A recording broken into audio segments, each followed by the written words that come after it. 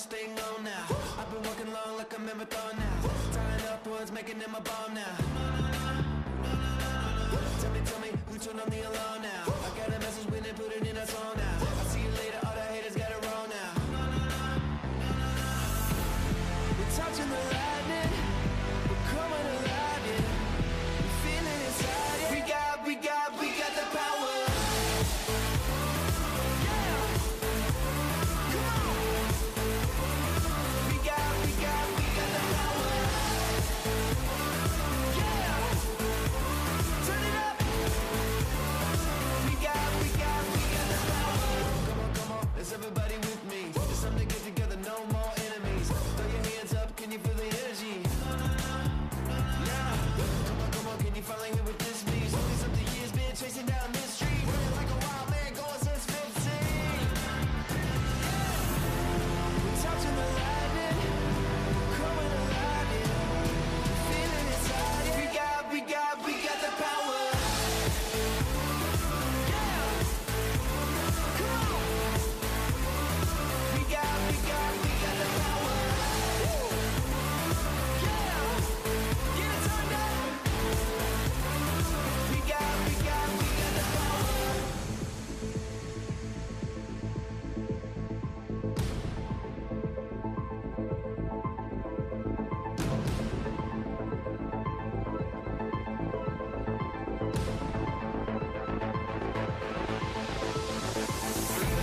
We're touching the lightning, coming alive, yeah. Feeling inside, yeah.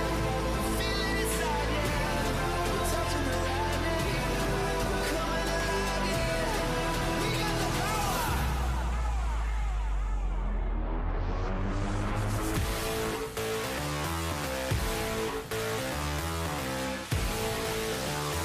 We got the power. We got the power. Yeah. Let's go now. We got the power. Touch the lightning. Come on now. We got the power. Woo. We got the power. Yeah. Oh. Yeah. We got the power. Let's get it. We got the power.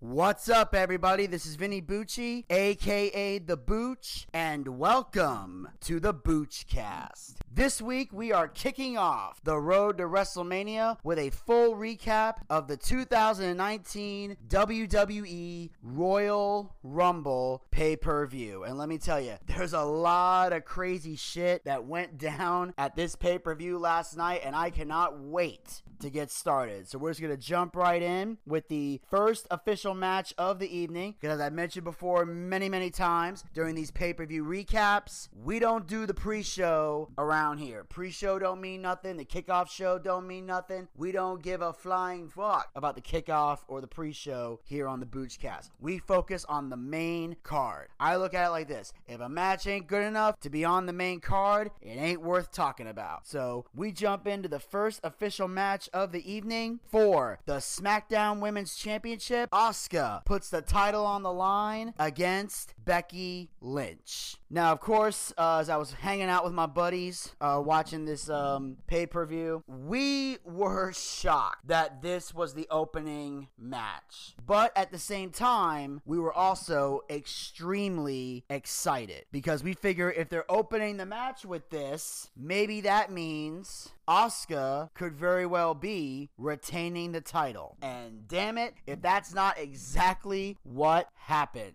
After a hellacious back and forth match that is truly deserving of being the main event on the show, Asuka and Becky Lynch giving it everything they got. This was basically a match full of mostly submissions and violent beatdowns. These women brought it to each other in a way I'd never seen before out of these two women. They gave it everything they had and laid it all out there in the ring with multiple counters. There were Asuka locks that looked like Becky Lynch Lynch could tap out, but she was able to fight her way out. At one point, she even flipped over and tried to get a pinfall, which I thought would have been a crazy way to finish that match. At one point, of course, Becky lost into Disarmer, but Asuka always found her way to the ropes. At one point, they stole each other's submission holds and thought, holy crap, this could be the end. But in the end, Asuka takes Becky down, applies the Asuka lock, but then kind of flips over and does like an Asuka lock last chancery combo. Kind of similar to how Austin Aries would apply the last chancery. That's kind of what Asuka did. And in the end, Becky Lynch tapped out and Asuka successfully retained the title. Now, I was very surprised to see a tap out. And some people thought that that was a disappointing moment. But obviously, as I mentioned before, I didn't want Becky Lynch to win this match. I didn't even want Becky Lynch to be in this match in the first fucking place, because I felt her place should be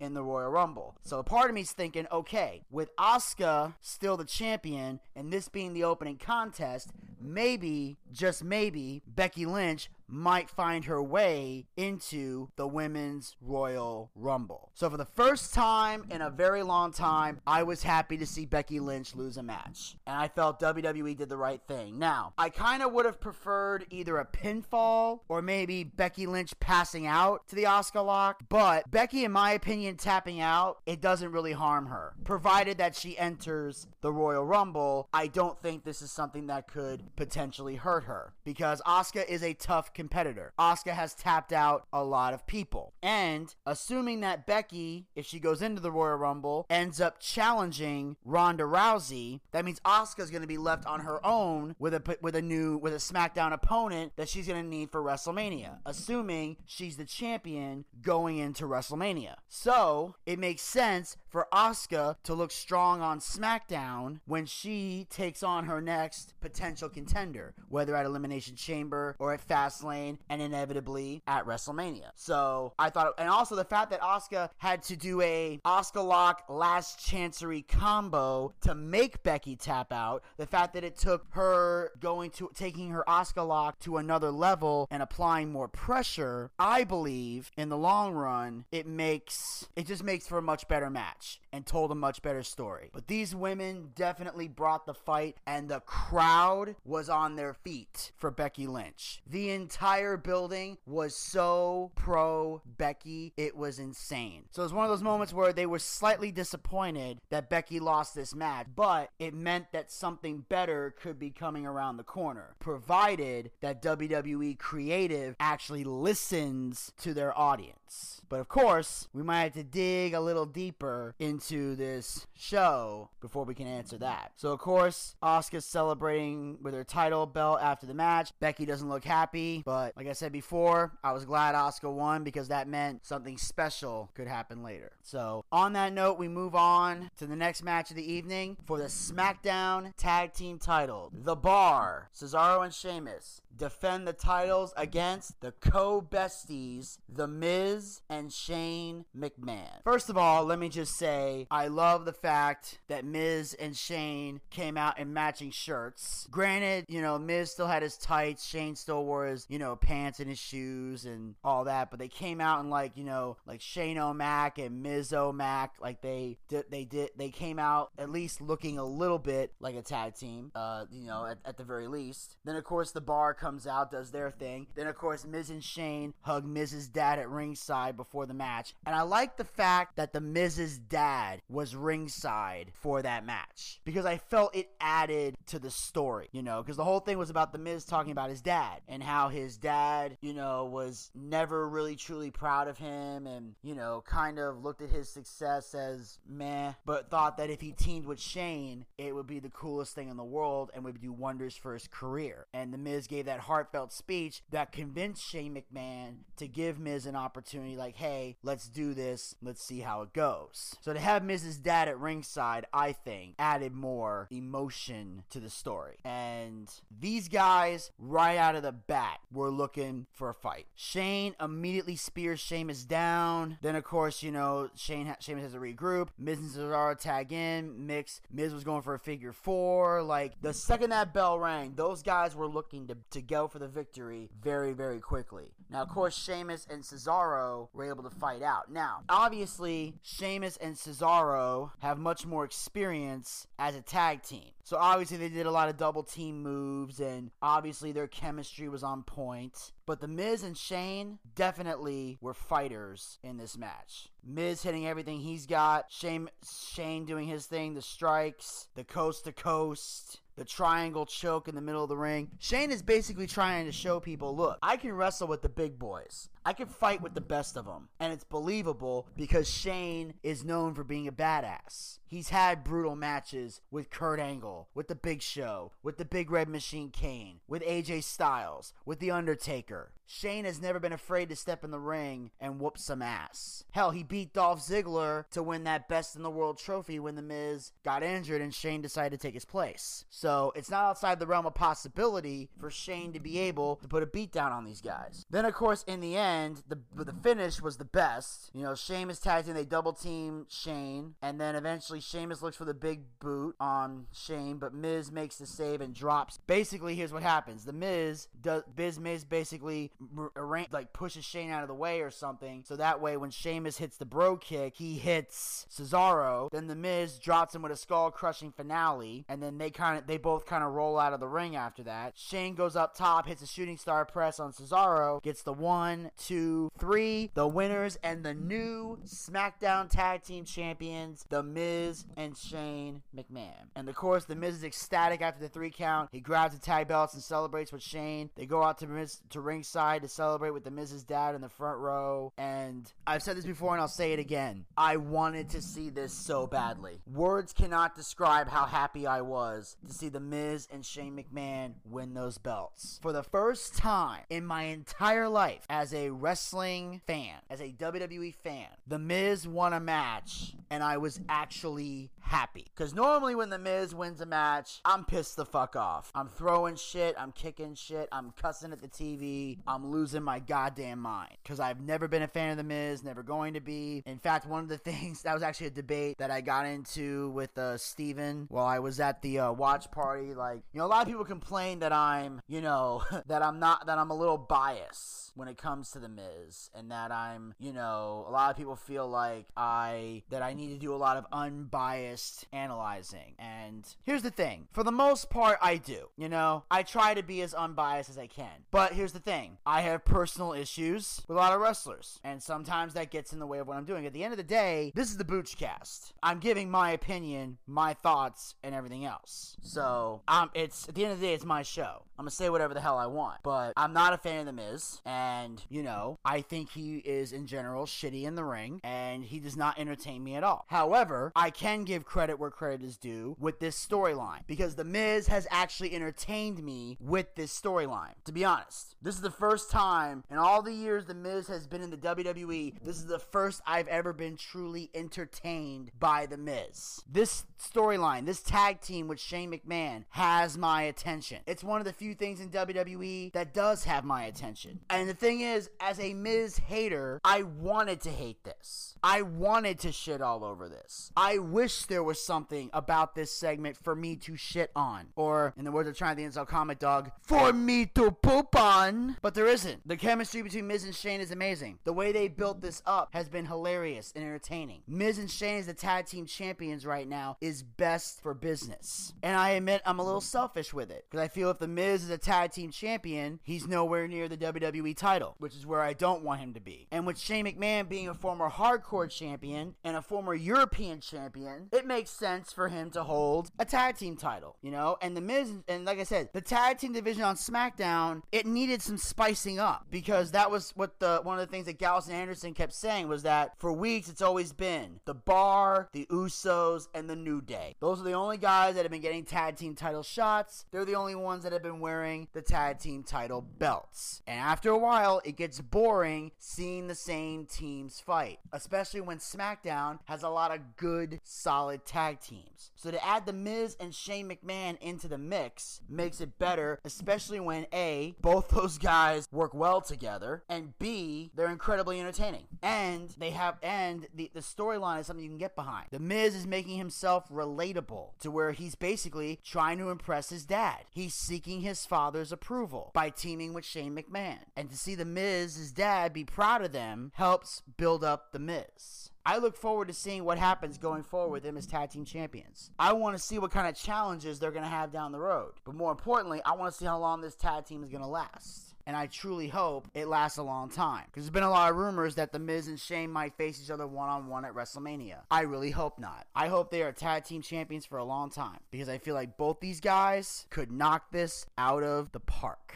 And that's the nicest thing I've ever said about The Miz. That he has a segment that he can knock out of the park. And he's doing very well. And I gotta give it to him. I won't give it to him for the other things, because I thought everything else he's done up to this point has been shit. And I'll always say that, because I believe it to be true. And, you know, from time to time, I can give my thoughts and opinions on my own show. But I gotta admit, I love what I'm seeing. And so far in this pay-per-view, I've been getting what I want. And on that note, I'm gonna move on to the next match of the evening. For the Raw Women's title, Ronda Rousey defends the title against Sasha Banks. This match, dare I say, and I tried not to post this on Twitter. By the way, you can follow me on Twitter at Vince Bucci. If you happen to, follow me on Twitter, you can live chat with me during the show. I post tweets of results and everything, and I put little funny hashtags as I'm, watching the pay-per-view. And I tried not to post this because I wasn't sure yet if this deserved the particular compliment that I'm about to give it. But after watching the whole pay-per-view, I can say it now. This right here was the match of the night. It was. I will be so bold as to say Ronda Rousey and Sasha Banks tore the house down. That was the match of the night. Excluding the Royal Rumbles, which are always exciting, but they're in a class all their own. As far as title matches,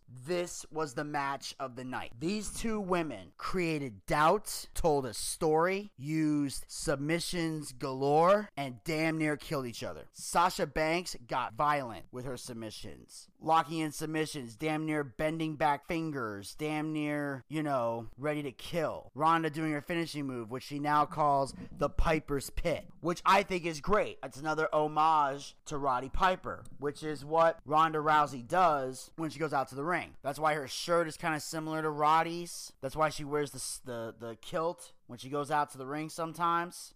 She's called Rowdy Ronda Rousey. But here's the thing. Roddy Piper gave her permission to use that name. And Piper legitimately loved Ronda Rousey. So when people say Piper would have been okay with this, there's evidence that he would have been okay with this. So in no way, shape, or form is she ripping off Roddy Piper or insulting him. And this proves that Ronda has gotten so much better in the ring. Because she got tested against the boss, Sasha Banks, who has been an incredible worker since she got to WWE. Her and Bayley tore the house down at the first TakeOver Brooklyn, which I think was the first NXT TakeOver show, period. Her and Bayley tore the house down. Sasha has been involved in incredible matches. She's already a 4-time Raw Women's Champion. Ronda Rousey got taken to her limit. Now, most people will say that at Survivor Series, Charlotte took her to the limit, and she did. But Sasha Banks took Ronda to a whole nother level. And unlike the match with Charlotte, this was actually entertaining, and there was actually a definitive finish, where at one point, Ronda looked for a slam, Sasha reversed into a crossbody, then transitioned to the Banks statement. Ronda broke free, Sasha applied, and then Sasha switched to an arm bar. Ronda fought back, hit the Piper's Pit, got the 1, 2, 3. The winner and still Raw Women's Champion, Ronda Rousey. And just how I was a little shocked to see Asuka tap out Becky, I was even more shocked that Ronda won this match by pinfall. Because lately, she's been locking in the armbar and tapping people out. This time around, she actually pinned somebody, which I thought was interesting. She couldn't get Sasha to tap out, so she just knocked her out with the Piper's Pit and got the pinfall victory. Then after the match, Ronda and Sasha show each other respect. Ronda helps Sasha out of the ring. Ronda kisses her husband at ringside after the match. Sasha turns back around on the ramp and comes back to ringside to shake Ronda's hand. So basically, Ronda earned the respect of the boss, Sasha Banks. Sasha realized she gave everything she had, and Ronda was simply better. This was the best way to help build build Ronda Rousey's credibility, to show that Ronda Rousey is a great wrestler and a badass. Most people should know by now she's already a badass, but unfortunately some people still need convincing. And I was convinced that Ronda belonged in WWE at WrestleMania in New Orleans, because her and Kurt Angle against Triple H and Stephanie was the match of the night. It was the best match on that entire card. Out of all the matches that took place in New Orleans, that crowd was more excited, more on their feet, and more amped up for that mixed tag match than anything else that happened on that card before or after. Ronda Rousey is a star. Ronda Rousey is money. Ronda Rousey belongs in the WWE. And if you weren't convinced before, you sure as shit are now. If you're a true fan of wrestling, there is no way you can watch that match between Sasha Banks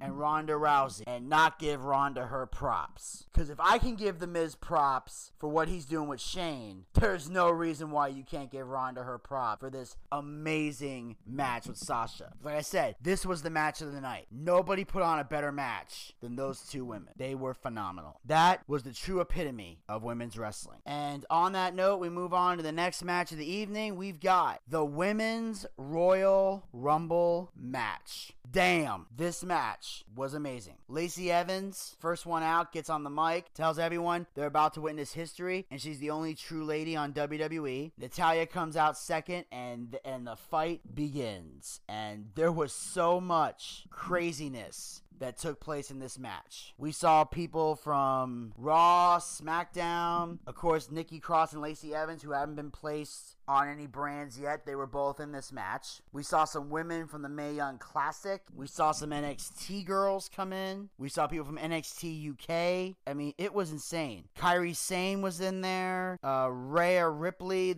who I'm convinced looks like a dude. I'm like, there's no way that, like there's no way she wasn't a guy. She looks totally like a guy. We're still convinced of that. Like, that's one of those things where it's like, we would have to get like a gynecologist and find out, like, does she have a vagina? And if she does, is it a normal vagina or one that is like from a post-op surgery? Because she totally looks like a dude. And then there was this one girl, I can't remember her name, but she was like a little short girl, like really, really short, like a spinner, as people would say, as Desmond would so eloquently put it. But I remember at one point she was outside the ring on her hands, and she put her legs up by the ring post and like wrapped her legs around the ring post, and then did a sit-up and grabbed the ring post and got back in the ring. Let me tell you something. That was the sexiest thing I had seen on WWE since the Attitude Era. Not since the Attitude Era had I seen something that sexy that was such a fucking turn on. Oh my god. If it wasn't so fucking cold outside, I'd have got a boner. The only thing that stopped me from getting a boner during this match was the fact that it was how fucking cold it is outside. That's literally the only thing that stopped me. Because a lot of these girls in this match were doing some sexy, sexy shit. And in the end,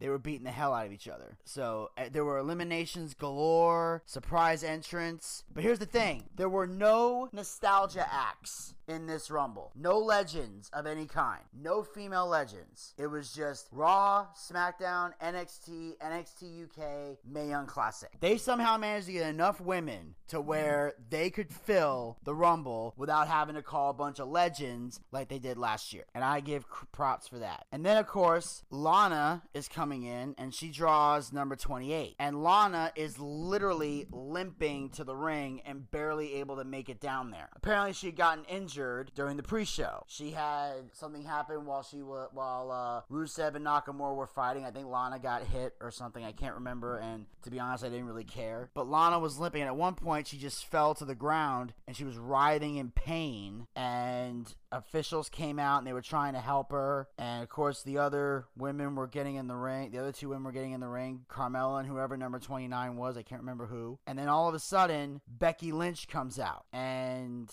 she's out there, she comes down, and she tells Finlay she wants to take Lana's spot in the match. And of course, like, the crowd is cheering like crazy, and Becky's trying to get him to listen to the crowd. Everyone's cheering for Becky, everyone's going nuts, everyone's amping up, and then Finlay finally just says, go. And then Becky runs down to the ring, they play her music, and she takes Lana's place in the Rumble, and we see all the craziness, the excitement. We see an epic stare down between Nia Jax and Becky Lynch. because of all the crazies they went through. They start fighting. Everything goes nuts. At one point, Becky knocks Nia out to the floor for elimination, and then it comes down to just Becky and Charlotte Flair in the ring. Nia attacks Becky before she leaves, and she appears to be selling a knee injury now. Becky finally limps back in the ring. Charlotte immediately tackles her bad knee, and these two proceed to kill each other.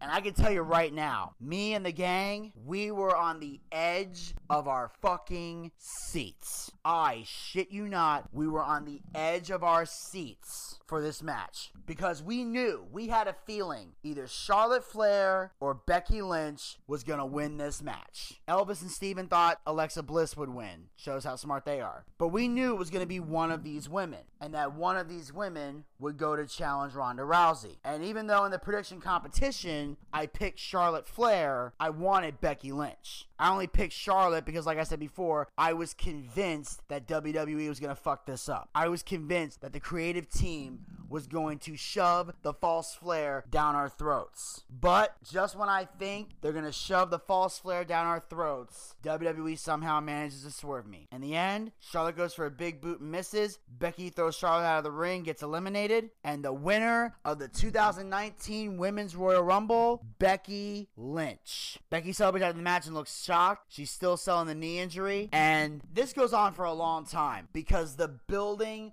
went crazy. The crowd came unglued. They were cheering the loudest I'd ever seen a building cheer in a long time. And they were all in support of Becky Lynch. And I remember we all jumped up and down and we were hugging and celebrating. The way we were celebrating, you would have thought the Falcons won the Super Bowl. Now keep in mind, I'm saying that because I live in Atlanta, even though I've gone on record and saying I'm not a diehard Falcons fan. Although I'll take a little step here and I will say, in regards to Super Bowl coming up this Sunday, I will say that for one day only, I will be cheering for the Rams because I fucking hate the Patriots. But that's another story for another day. My big thing is, you would have thought the Falcons won the Super Bowl. That's how loud, that's how happy we were. We were cheering, we were celebrating. This was the happiest that we all as a group had ever been. Because finally, the creative team did something right. Finally, they gave us what we wanted. Now, even though we got Becky Lynch winning the Rumble, now I'm concerned with the road to WrestleMania. Because as long as Becky was in that ring, we thought maybe Charlie Caruso or somebody was going to come over and interview Becky, and maybe that's the moment. And I felt like with that crowd as excited as they were, that was the moment that Becky should have said, I choose Ronda Rousey and we're gonna fight at WrestleMania. I felt that was the moment to do it. Who knows? Maybe she'll do it tonight on Raw. Maybe she'll announce it tomorrow on SmackDown Live. Who knows? Maybe she'll drag it out for a long period, for a little bit longer. But my hope and prayer is that A, she chooses Ronda Rousey and they don't make Becky go for the SmackDown title. But I'm also hoping that at some point during the road to WrestleMania, they do not make this a triple threat match. Right now, those are the only two things that I'm worried about. And we still got 2 more pay-per-views left before WrestleMania. We got the Elimination Chamber on February 17th, and we got Fastlane, which is happening sometime in March. I don't know the exact date yet. Once I get it, I will of course remember to mark it down on my calendar to make sure that I know I'm going to be seeing the event. Hopefully. If I am, I am. If I'm not, so be it. But I will say this. This is one road to WrestleMania I am most looking forward to. And my primary focus is on the women. Because I want to make sure that WWE does not fuck this up. Because I've said it before and I'll say it again. If Charlotte ends up breaking the streak of Ronda Rousey, I am done with WWE. If they fuck this match up and make it a triple threat, I'm already going to be pissed. But if Charlotte wins that triple threat, I'm done with WWE if they do that. So we got one problem down. Now let's hope we can get to MetLife Stadium on April 7th with just Becky Lynch versus Ronda Rousey for the Raw Women's Championship. This is our chance to make that happen. We've already took care of the most important part. Now we just got to put the final pieces of the puzzle together. Here's hope. And on that note, we're going to move on to the next match of the evening for the WWE Championship. Daniel Bryan defends the title against AJ Styles. Now, this match was decent. It was actually a really good match. The only problem is is, after Becky Lynch won the Royal Rumble, the fans were so drained by their excitement that they were pretty much dead when this match took place. The fans were not into this match at all. First of all, they'd already seen it before. Second of all, Becky Lynch had just won the Rumble. They had screamed as loud as they possibly could. It was that moment, not just the Rumble match, but that moment was impossible for any of them to follow. But of course, Daniel Bryan and AJ, to everyone's shock and surprise, had a pretty long match. They were out there for quite a while, and I wasn't expecting that. I thought it'd be at least like a decent, like maybe 12, 15-minute match tops, because we still got the men's Royal Rumble to contend with. But they let these two go all out, and it was basically just I don't want to say technical masterpiece, but it was definitely one of the more technical matches that I'd ever seen. And obviously, I expect nothing less with Daniel Bryan and AJ Styles, but it was way more technical and way more intense than the last match they had at TLC. So I give them credit. They upped the ante and gave us something better and different. Probably because Daniel Bryan's really come into his own as a heel. AJ Styles has this new attitude. So they were really starting to go after each other. Like Styles doing everything he can to get the calf crusher in. You know, Bryan going for the yes lock. AJ reversing to the calf crusher. Bryan had him to grab the ropes to break it.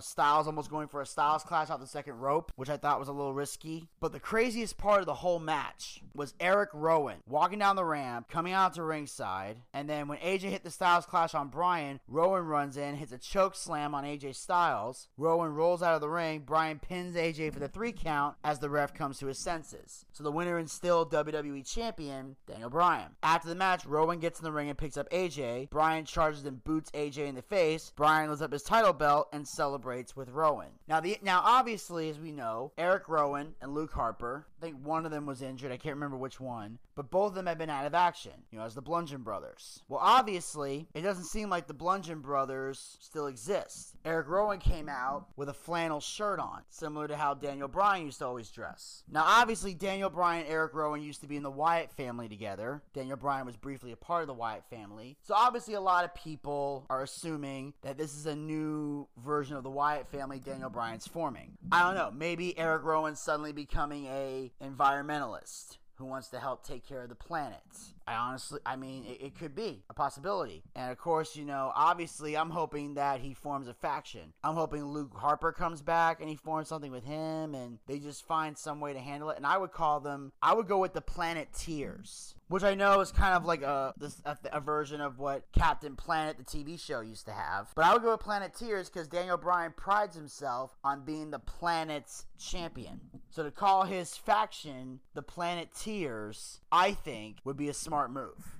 I think it'd be a great name. I think that the Captain Planet franchise would be okay with them using that. And I think in the long run, it'll be entertaining. But I'm definitely intrigued to see how Eric Rowan's going to contribute to this. And I'm hoping this will somehow end the feud between Bryan and Styles. Now, I'm pretty sure Daniel Bryan and AJ Styles are going to have at least one more fight. They'll probably fight again in Elimination Chamber. Either that'll be on an episode of SmackDown. But I do know this. If they fight again at the Chamber, that has to be the last match between them. Otherwise, it's just going to get boring as fuck. It's going to get boring. It's going to get stale. It's going to get stupid. It's kind of already there. But with Eric Rowan interfering, they are setting themselves open to do one more match, even though they don't do rematch clauses anymore. And Styles technically had to earn that spot. Maybe they'll give him one more chance because of the interference and maybe ban Rowan from ringside. I don't know. I just know that hopefully this rivalry ends soon and hopefully Daniel Bryan and Eric Rowan come out on top. And on that note, we're going to move on to the next match of the evening for the Universal title. Brock Lesnar defends the gold against Finn Balor.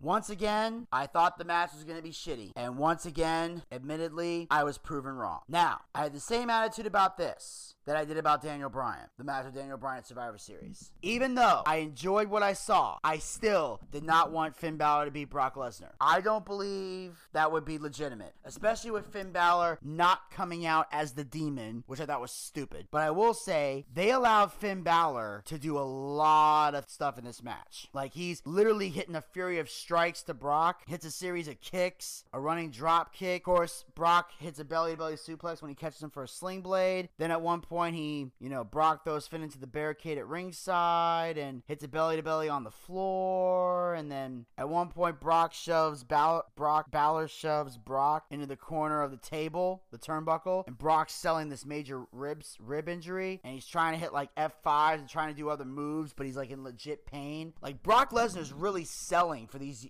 small guys, which you don't expect Brock Lesnar to do. I forget Brock Lesnar even knows how to sell, because he's usually the no-sell king. But, obviously goes for an F5. Finn reverses into a DDT, stomps on Brock's midsection. Brock eventually is able to, come back to his senses. At one point, Balor hits a running drop kick. Finn goes up. Brock tries to roll away. Finn hits him with the coup de grace and gets great distance. Like, from the turnbuckle to the middle of the ring, jumps really high, hits it, dead center. Finn goes to cover. Brock kicks out at 2. Not even 2.5, just 2. Like Cena style, as people would say. And then all of a sudden, he locks Finn in the Kimura lock, and eventually Balor taps out. So the winner is still Universal Champion Brock Lesnar. After the match, Brock beats down on Balor and hits him with a bunch of suplexes, holds up his Universal title, then hits the F5 on Balor before leaving. So basically, the Suplex City squash that we thought we were going to see ended up being the post-match beatdown that Brock gives to Balor for basically embarrassing him. But, as I said before, I'm glad that Lesnar won. Why am I glad that Lesnar won? Because I don't want to see, and I'm going to use the word, vanilla midgets beating Brock Lesnar. With all the destruction that Brock Lesnar has gone through, with all the craziness with Roman Reigns and Braun Strowman and The Undertaker and Triple H, John Cena, and conquering all these people, to have him lose to a guy like AJ Styles or Daniel Bryan or Finn Balor is a fucking joke. It is. It's a fucking joke. If Brock Lesnar drops his title to a small guy, to a vanilla midget, that's a fucking joke and a disgrace. So I'm glad that Brock walked out with the title. And hopefully at WrestleMania, he'll get an opponent that actually looks credible enough to beat him, and then he will finally lose that fucking title that he never should have got back in the first place. And on that note, we move on to the main event of the evening, the Men's Royal Rumble match. Elias is in the ring for a song. He's also the number one entrant. He leads the crowd in a Walk with Elias chant, and he cuts a brief promo. Before he can start singing, Jeff Jarrett's music hits, and Double J comes out to interrupt. Now, this is a classic Double J. This is not the Jeff Jarrett from the Attitude Era. This is the old school Jeff with the glasses and the country music, like songs that he would sing, like "Hanging with My Baby Tonight." That's kind of what this version is. He comes in as the JEFF-JARRET. He's doing that classic stuff. And then it looks like him and Elias are about to do a duet in the ring before the Rumble starts. So Jeff is doing his classic promo again, and then all of a sudden Elias out of nowhere bashes Jeff with the guitar, and then eventually he tosses Jarrett out of the ring and eliminates him. So now Elias is left standing, which I'll be honest, I fucking hated that. I thought it was stupid. I mean, in a way it was kind of anticlimactic, seeing as how Jeff Jarrett was known for bashing people in the heads with guitars. That's kind of his gimmick, and in a lot of ways still is. But I thought it was stupid because Elias is a babyface. So I don't know if this is just a situational heel turn or this is a permanent heel turn, but I felt like Elias as a babyface shouldn't have done that. Now, if Elias was still a heel, if he had never turned babyface, like when he was feuding with Corbin and everything, then I would have accepted it. I would have been okay with it because Elias would have already been a heel going into the Royal Rumble. But going in as a babyface and not doing a duet with Jeff Jarrett is a little fucking stupid, because I thought it would have been entertaining as hell and it would have been awesome. So the fact that WWE pissed away a great opportunity like that was pretty fucking stupid. But anyway, more as the night goes on, more and more people hit the ring. Kurt Angle made a return, but then he got eliminated. Nakamura ended up eliminating him, which was stupid. First of all, Nakamura was already in a U.S. title match, so what the fuck was he doing in the Rumble to begin with? He already won back the United States title. And now he comes in and starts eliminating Kurt Angle, which is bullshit, because I feel like Angle deserves so much better, because not only is he a legend, legend and a Hall of Famer, but he can still fucking go in the ring. Then, of course, we saw some NXT guys enter the Rumble. We saw Johnny Gargano, who made a great impact in this. Aleister Black, who did a fantastic job. Also, Pete Dunne from NXT UK. He was in there. He had a great showing. Mustafa Ali. I mean, granted, he's not from NXT, but Mustafa Ali also was kicking ass and taking names. Samoa Joe was dominant at times. Kofi Kingston, of course, had his moments where, you know, he fell out of the ring, like one leg hit the ground, but the other one fell on top of his first leg, so he quickly bounced it back up. Then he put his feet on the apron and kind of used his hands to walk over to the ring steps. Then later, Xavier Woods came out, and Kofi got thrown out, but he landed on top of Xavier, kind of did like a sunset flip kind of thing where his legs went right up into the air. And then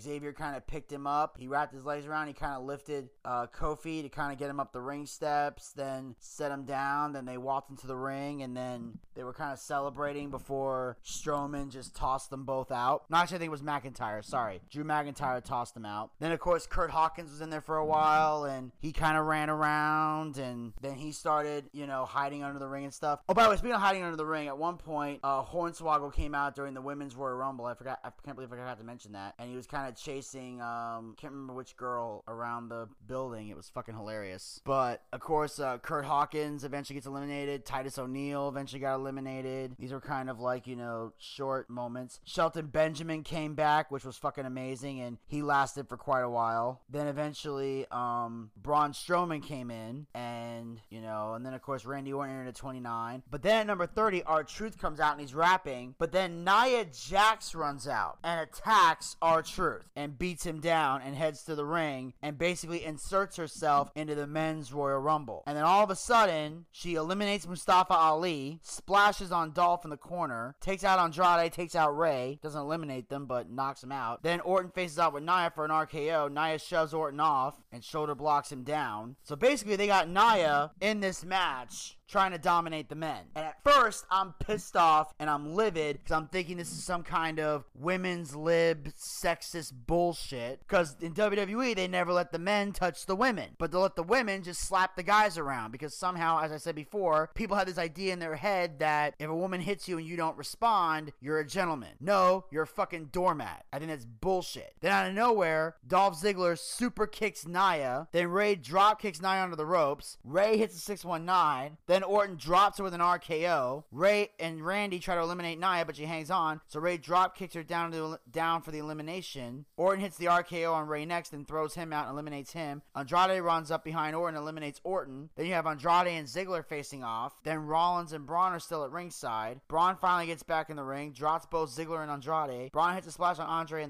in the corner, then on Ziggler. Braun goes back outside, clotheslines Rollins down to the floor again as he was finally getting back to his feet. Back in the ring, Ziggler and Andrade double team Braun. He finally was getting to his feet. Back in the ring, Ziggler and Andrade double team Braun. Then Rollins gets in, hits a frog splash on Braun. Braun starts fighting them off, and he throws Andrade outside to eliminate him. He clotheslines Ziggler outside to eliminate him. Rollins tries to throw out Braun, but he holds on. Rollins hits a super kick on Braun, but he still hangs on. Rollins charges at him, but Braun catches him and chokeslams him in the ring. Rollins is still fighting back as they fight out on the apron. Rollins shows Braun to the ring post, then curb stomps him on the corner, and then Braun falls down for the elimination, and the winner of the Royal Rumble, Seth Rollins. Rollins celebrates after the match, looks up at the WrestleMania logo on the big screen as the Royal Rumble goes off the air. Okay, two things I want to talk about here. First and foremost, I love the fact that the men retaliated against Nia Jax. I think Desmond even brought this up. This is probably the first time in our lives we ever saw a bunch of guys beat up on a girl and actually fucking cheered. And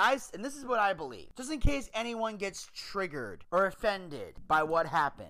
Hey, the women want equality. Well, there's a price that comes with that. Simple as that. You can't party with the big boys, don't show up. I've always believed this. I don't care who you are, what race you are, what gender you are, what sexual orientation you are. If you hit somebody, you deserve to get hit back. If you're strong enough to throw a punch, you're strong enough to take one. You don't want somebody to hit you, don't take a swing at them. There is nobody on this planet that is immune from that. Nobody. Nobody sits on a pedestal to where I can inflict all the violence I want and nobody can retaliate back. I don't believe in that. I believe Nia got in that ring, started smacking a bunch of guys around, and those guys retaliated, and it was entertaining as hell. I hate the fact that R-Truth didn't get to participate in the Rumble match. I thought that was bullshit. They even put Nia Jax Jax in the Rumble in the first place. But I can tell you right now, if Nia Jax had eliminated every guy in that Royal Rumble, I'd have been pissed the fuck off. I would have rioted like a motherfucker. I'd be doing a completely different recap right now. So I'm glad that happened.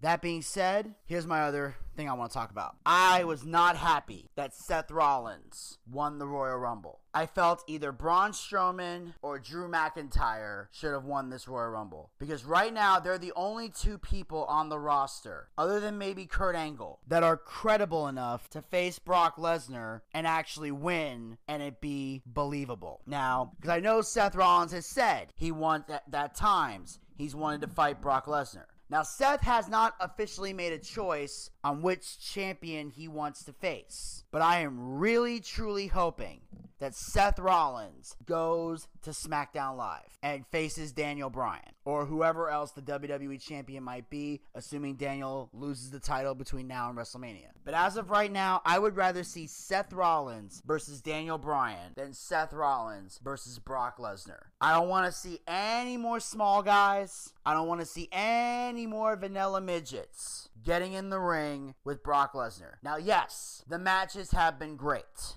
But to me, it's still fake as fuck. And you know how serious I am if I'm using the evil F word. And the evil F word, by the way, is fake, not fuck. But it would be fake as fuck. Any of the vanilla midgets to beat Brock Lesnar, especially legitimately, and take that title. Especially since the last time Brock Lesnar and Seth Rollins fought one-on-one, Brock tortured Seth Rollins and embarrassed him. And the only thing that happened was there was a disqualification because the Undertaker interfered in the match. So that's the only reason why Seth was able to survive the match and still remain WWE champion, because the Undertaker interfered, screwed him out of the match, and that led to them having another match at SummerSlam later that year. So I don't want to see Seth Rollins fight Brock Lesnar, because if Seth Rollins all of a sudden is able to overcome Suplex City and suddenly put up a fight against Brock, it's not believable to me. So I'm going to see what they do with Seth Rollins. But if they make Seth Rollins versus Brock Lesnar and Seth wins that title, I'm going to be pissed off. Not enough to stop watching WWE, but enough to where it's going to be hard for me to suspend disbelief with pro wrestling after that, especially with WWE. Like, that's not enough to make me quit watching WWE, but it's definitely enough to make me angry and rant and rave like I normally do. Like I said, the only thing that can make me quit watching WWE is that they drop the ball with Becky versus Ronda. That's about it on that. So as I said before, hopefully tonight on Raw or tomorrow on SmackDown, we'll get more answers. But I'm really hoping if Seth Rollins will go to SmackDown. I feel like he's done everything he can on Raw anyway. And with the Shield, pretty much no more, because there's no chance of him and Dean getting back together anytime soon. And, you know, the jury's still out on whether or not Roman Reigns will ever come back to WWE, depending on how he does with his battle with leukemia. You might as well send Seth to SmackDown Live. I'd rather he fight for the WWE title anyway. I feel like him and Daniel Bryan would have a much better match, and I feel if Seth was able to beat Daniel Bryan and become WWE champion, it would just be fantastic all around. Alright, and that, ladies and gentlemen, will wrap up my recap of the WWE Royal Rumble pay-per-view. Overall, I give this pay-per-view, I give it a 9 out of 10. This was genuinely a great pay-per-view. This is the first awesome pay-per-view I had seen in quite a while. It's been a while since I'd seen this great of a pay-per-view. When really the only thing I had to complain about is the men's Royal Rumble. That was really the only one that really grind my gears. Other than that, I've enjoyed everything else that I've seen on this show. It's been fantastic. I have no complaints about anything else except the fact that Seth Rollins won the Royal Rumble. That's my only complaint. Everything else, I enjoy, and I look forward to seeing what happens on the road to WrestleMania 35. All right, and that, ladies and gentlemen, will conclude this review recap of the WWE Royal Rumble 2019. Of course, this is a classic episode from the SoundCloud days that I've once again brought over here to Anchor, Spotify, Google Podcasts, and iHeartRadio to commemorate the Royal Rumble 2024, which is taking place this Saturday on Peacock. And at the time that I'm recording this, it's still August because I'm trying to get all this done in advance so I don't have to worry about it. But my hope and prayer at the time that I'm sitting here recording this is that I will be there for the Royal Rumble. Unless some crazy shit goes down and for whatever reason I'm not able to make it, I should definitely be at the watch party this Saturday that we will be doing live on Twitch. So make sure you guys check us out on twitch.tv/theboochcast this Saturday for the Royal Rumble watch party. And of course, I hope you enjoyed this recap that was here to commemorate this Saturday's Royal Rumble event. And as I mentioned before, it is the first stop on the road to WrestleMania. And while Royal Rumble 19 was the first stop for WrestleMania 35, this Saturday's Royal Rumble will be the first stop for WrestleMania 40. What a difference 5 years makes. All right, and make sure you guys follow the Boochcast. We're on Anchor, Spotify, Google Podcasts, and iHeartRadio. Pick your favorite hosting site and follow us there, or be a super fan and follow us on all 4 hosting sites. Also, like us on Facebook. Go to facebook.com/theboochcast. We have archived episodes of the show as well as great content. Make sure you guys check out the male soap opera moment. We'll be giving our predictions for the Royal Rumble, and that will be available on the Boochcast Facebook page. Also, make sure you follow us on Twitter and Instagram at the Boochcast. Get the latest tweets, photos, and videos. Visit our YouTube channel. Check out all of our YouTube content, and be sure to hit the subscribe button and ring that bell to be notified when future content will be posted. And of course, make sure you follow us on Twitch. Go to twitch.tv/theboochcast. That's where we do our live wrestling watch parties. As I mentioned before, our next party will be this Saturday, January the 27th, for the WWE Royal Rumble 2024. It is the first stop on the road to WrestleMania. So make sure you join us for what's going to be a hellacious night. And of course, we have our live D&D show coming soon, our Boochcast booking battle, and another special project in the works. And of course, you can support the Boochcast by going to podcasters.spotify.com/pod/show/theboochcast/support. Become a supporter of the Boochcast. Support this podcast with a small monthly donation to help sustain future episodes. We have 3 levels you can donate at. Pick the one that works the best within your budget. We have our first level, which is 99 cents, $1 per month. We have our second level, which is $4.99, $5 per month. The same amount of money you would pay for a Peacock subscription. I know a lot of guys out there aren't fans of the Peacock, so don't give them money. Give us money. We got better content than Peacock anyway. And we got the third and final level you can donate at, which is for a mere $9.99, $10 per month. The same amount of money we used to pay for a WWE Network subscription here in the United States. Ever since they sold the Peacock, you got nowhere to put that $9.99. So take that $9.99, bring it over here. We got better content than the network, and unlike Endeavor, we actually care about our fans, are dedicated to giving the people what they want. You have the option of paying with your credit card or with GPay. And the best part is, all the money we raise goes back into the show in some capacity. We use to upgrade our equipment, we use to bring in bigger name guests, pay the bills, and take care of all the guys who work very hard on the air and off the air to make the Boochcast a success. So if you got a favorite co-host and believe there's going to be paid for their hard work, podcasters.spotify.com/pod/show/theboochcast/support is how you make that happen. And then, if there's any money left over, when it's all said and done, we use the rest to feed Zachariah Scott his ramen noodles and try to get him laid. And until next time, this is Vinny Bucci, aka The Booch, saying keep on living life and take care. This has been the Boochcast. We'll talk to you guys next time. Until then, pizza, baby! Well, I see by the clock on the wall that it's time to bid you one and all goodbye. Goodbye. So long. So long. Farewell. Farewell. Adieu. Adieu. Be good. Stay well. Bye-bye. Keep warm. Relax. At ease. Take care. Stay loose. Adieu, mon vieux. À la prochaine. Goodbye till when we meet again.